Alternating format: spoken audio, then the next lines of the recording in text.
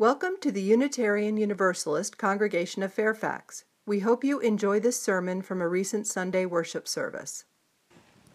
While I was still in theological school, I took a summer class from Wesley Theological Seminary called Spirituality in Nature, taught by Dr. Beth Norcross. And on the first day of class, about a dozen students gathered in a basement classroom with no windows for spirituality in nature. That simply wasn't going to work for us, so we took class outside that day. And once we got outside and gathered around Dr. Norcross, she clapped her hands together and grinned and said, "Now, I want you to meet your neighbors."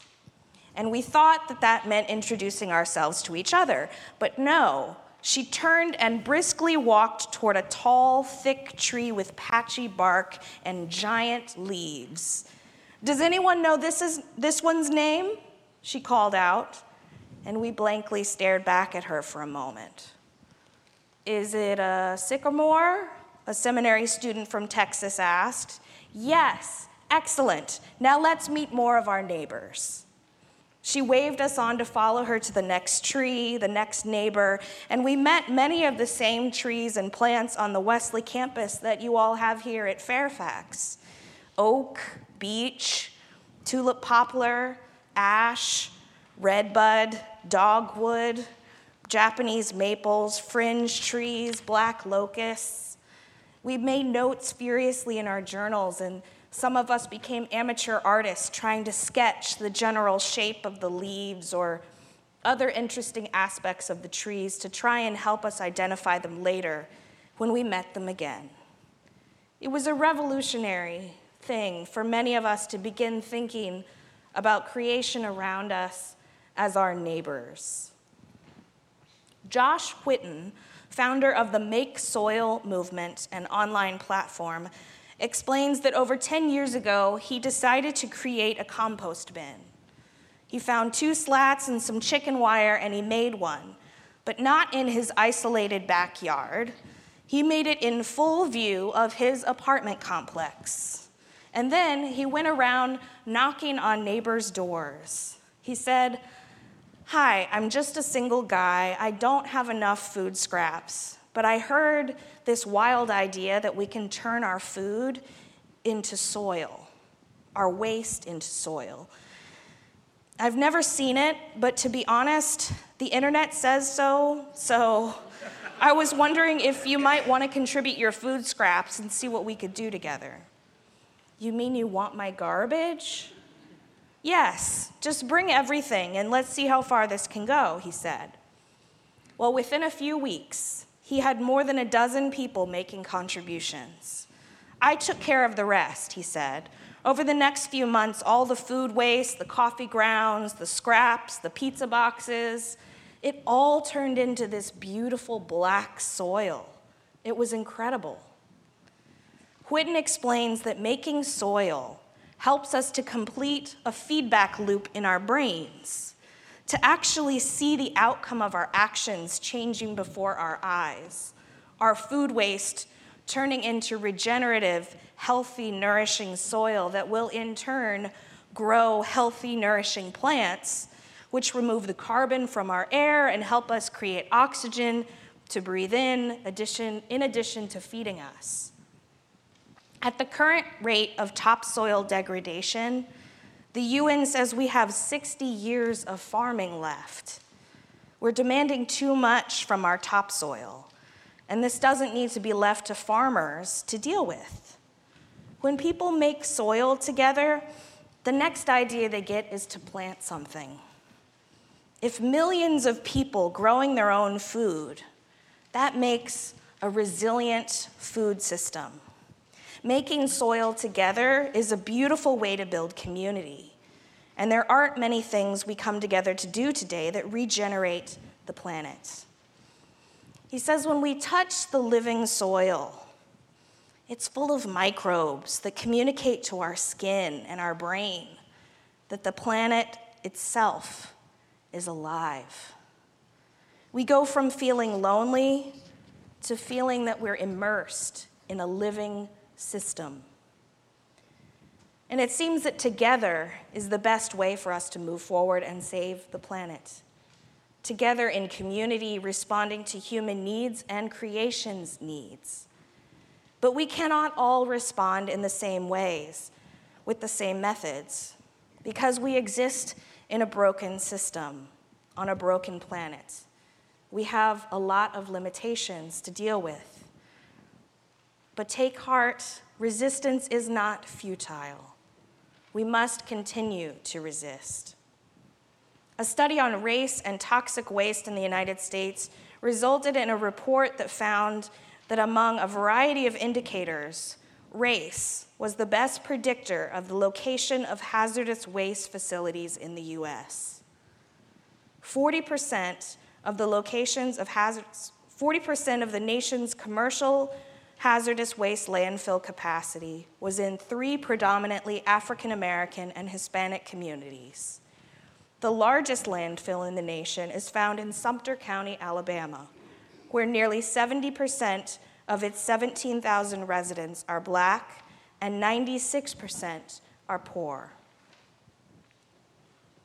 Knowing that our fate and freedom is bound up together, Professor James Cone, known as the founder of Black liberation theology, writes in his article entitled, "Whose Earth Is It Anyway?" The fight for justice cannot be segregated, but must be integrated with the fight for life in all its forms. Dr. Cone challenges us not to only see creation holistically, but to see the fight for justice holistically. We desperately need each other in the struggle for justice, peace, and the integrity of creation. Martin Luther King Jr.'s idea of beloved community is a potent symbol for people struggling to build one world community where life in all its forms is respected. All life is interrelated, King said. Whatever affects one directly affects all indirectly. There is an interrelated structure of reality.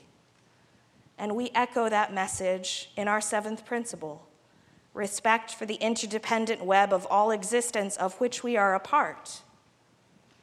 Dr. Cone asks us, whose problems define the priorities of the environmental movement? Whose suffering claims its attention? Do environmentalists care about poor people? Now that humanity has reached the possibility of extinction, one would think that the critical assessment of how we got where we are, would be the next step for sensitive and caring theologians of the earth. He says, if we save the planet and have a society of inequality, we wouldn't have saved much. The earth is not a machine, it is an organism in which all things are a part of each other. Dr. Cone urges us to deepen our conversations by linking the Earth's crisis with the crisis in our human family. If it is important to save the habitats of birds and other species, then it is equally important to save Black lives in the ghettos and prisons of America. The late Representative John Lewis of Georgia said that working for clean air and clean water is just as important, if not more important, than anything he has ever worked on, including civil rights. Creation is not just the gentle meadow near water where the poet Wendell Berry lies his weary head. Creation is not just the delicious backdrop of a Mary Oliver poem.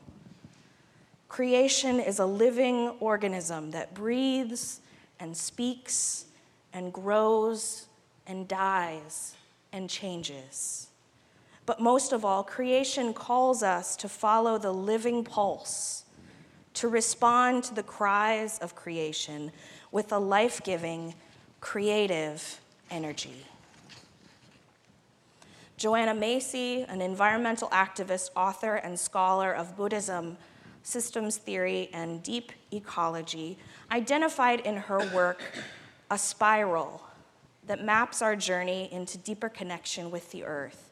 she describes this spiral in 4 stages: coming from gratitude, honoring our pain for the world, seeing with new eyes, and going forth. And I'll go into each of these. These 4 stages support one another and work best when experienced in that sequence.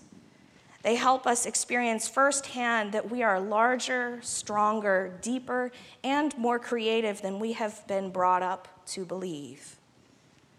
The spiral is fractal in nature, she writes. The sequence can repeat itself in many new ways, even within a particular stage of that spiral. The spiral can be discerned over the span of a lifetime or a small project, and it can also happen in a day or several times a day. We come back to this again and again as a source of strength and fresh perspective. The spiral begins with gratitude. Because gratitude quiets the frantic mind and brings us back to the source, stimulating our empathy and confidence. It helps us to be more fully present and opens psychic space for acknowledging the pain we carry for our world. And in owning and honoring our pain and daring to experience it, we learn the true meaning of compassion, to suffer with. We begin to know the immensity of our heart-mind. What had isolated us in previous anguish now opens outward and delivers us into the wider reaches of our inter-existence. Experiencing the reality of our inter-existence help us see with new eyes, that 3rd step. We can sense how intimately and inextricably we are related to all that is. We can taste our own power to change and feel the texture of our living conditions with past and future generations, and with our sibling species. Then again, we go forth into the actions that call each of us, according to our situations, gifts, and limitations, with others whenever and wherever possible. We set a target, lay a plan, and step out. We don't wait for a blueprint or a fail-proof scheme, for each step will be our teacher, bringing new perspectives and opportunities. Even when we don't succeed in a given venture, we can be grateful for the chance we took and the lessons we learned. The spiral begins again and again. There are hard things for us to face in our world today if we want to be of use. Gratitude, when it's real, offers no blinders. On the contrary, in the face of devastation and tragedy, gratitude can ground us, especially when we are scared. Gratitude can hold us steady for the work that must be done.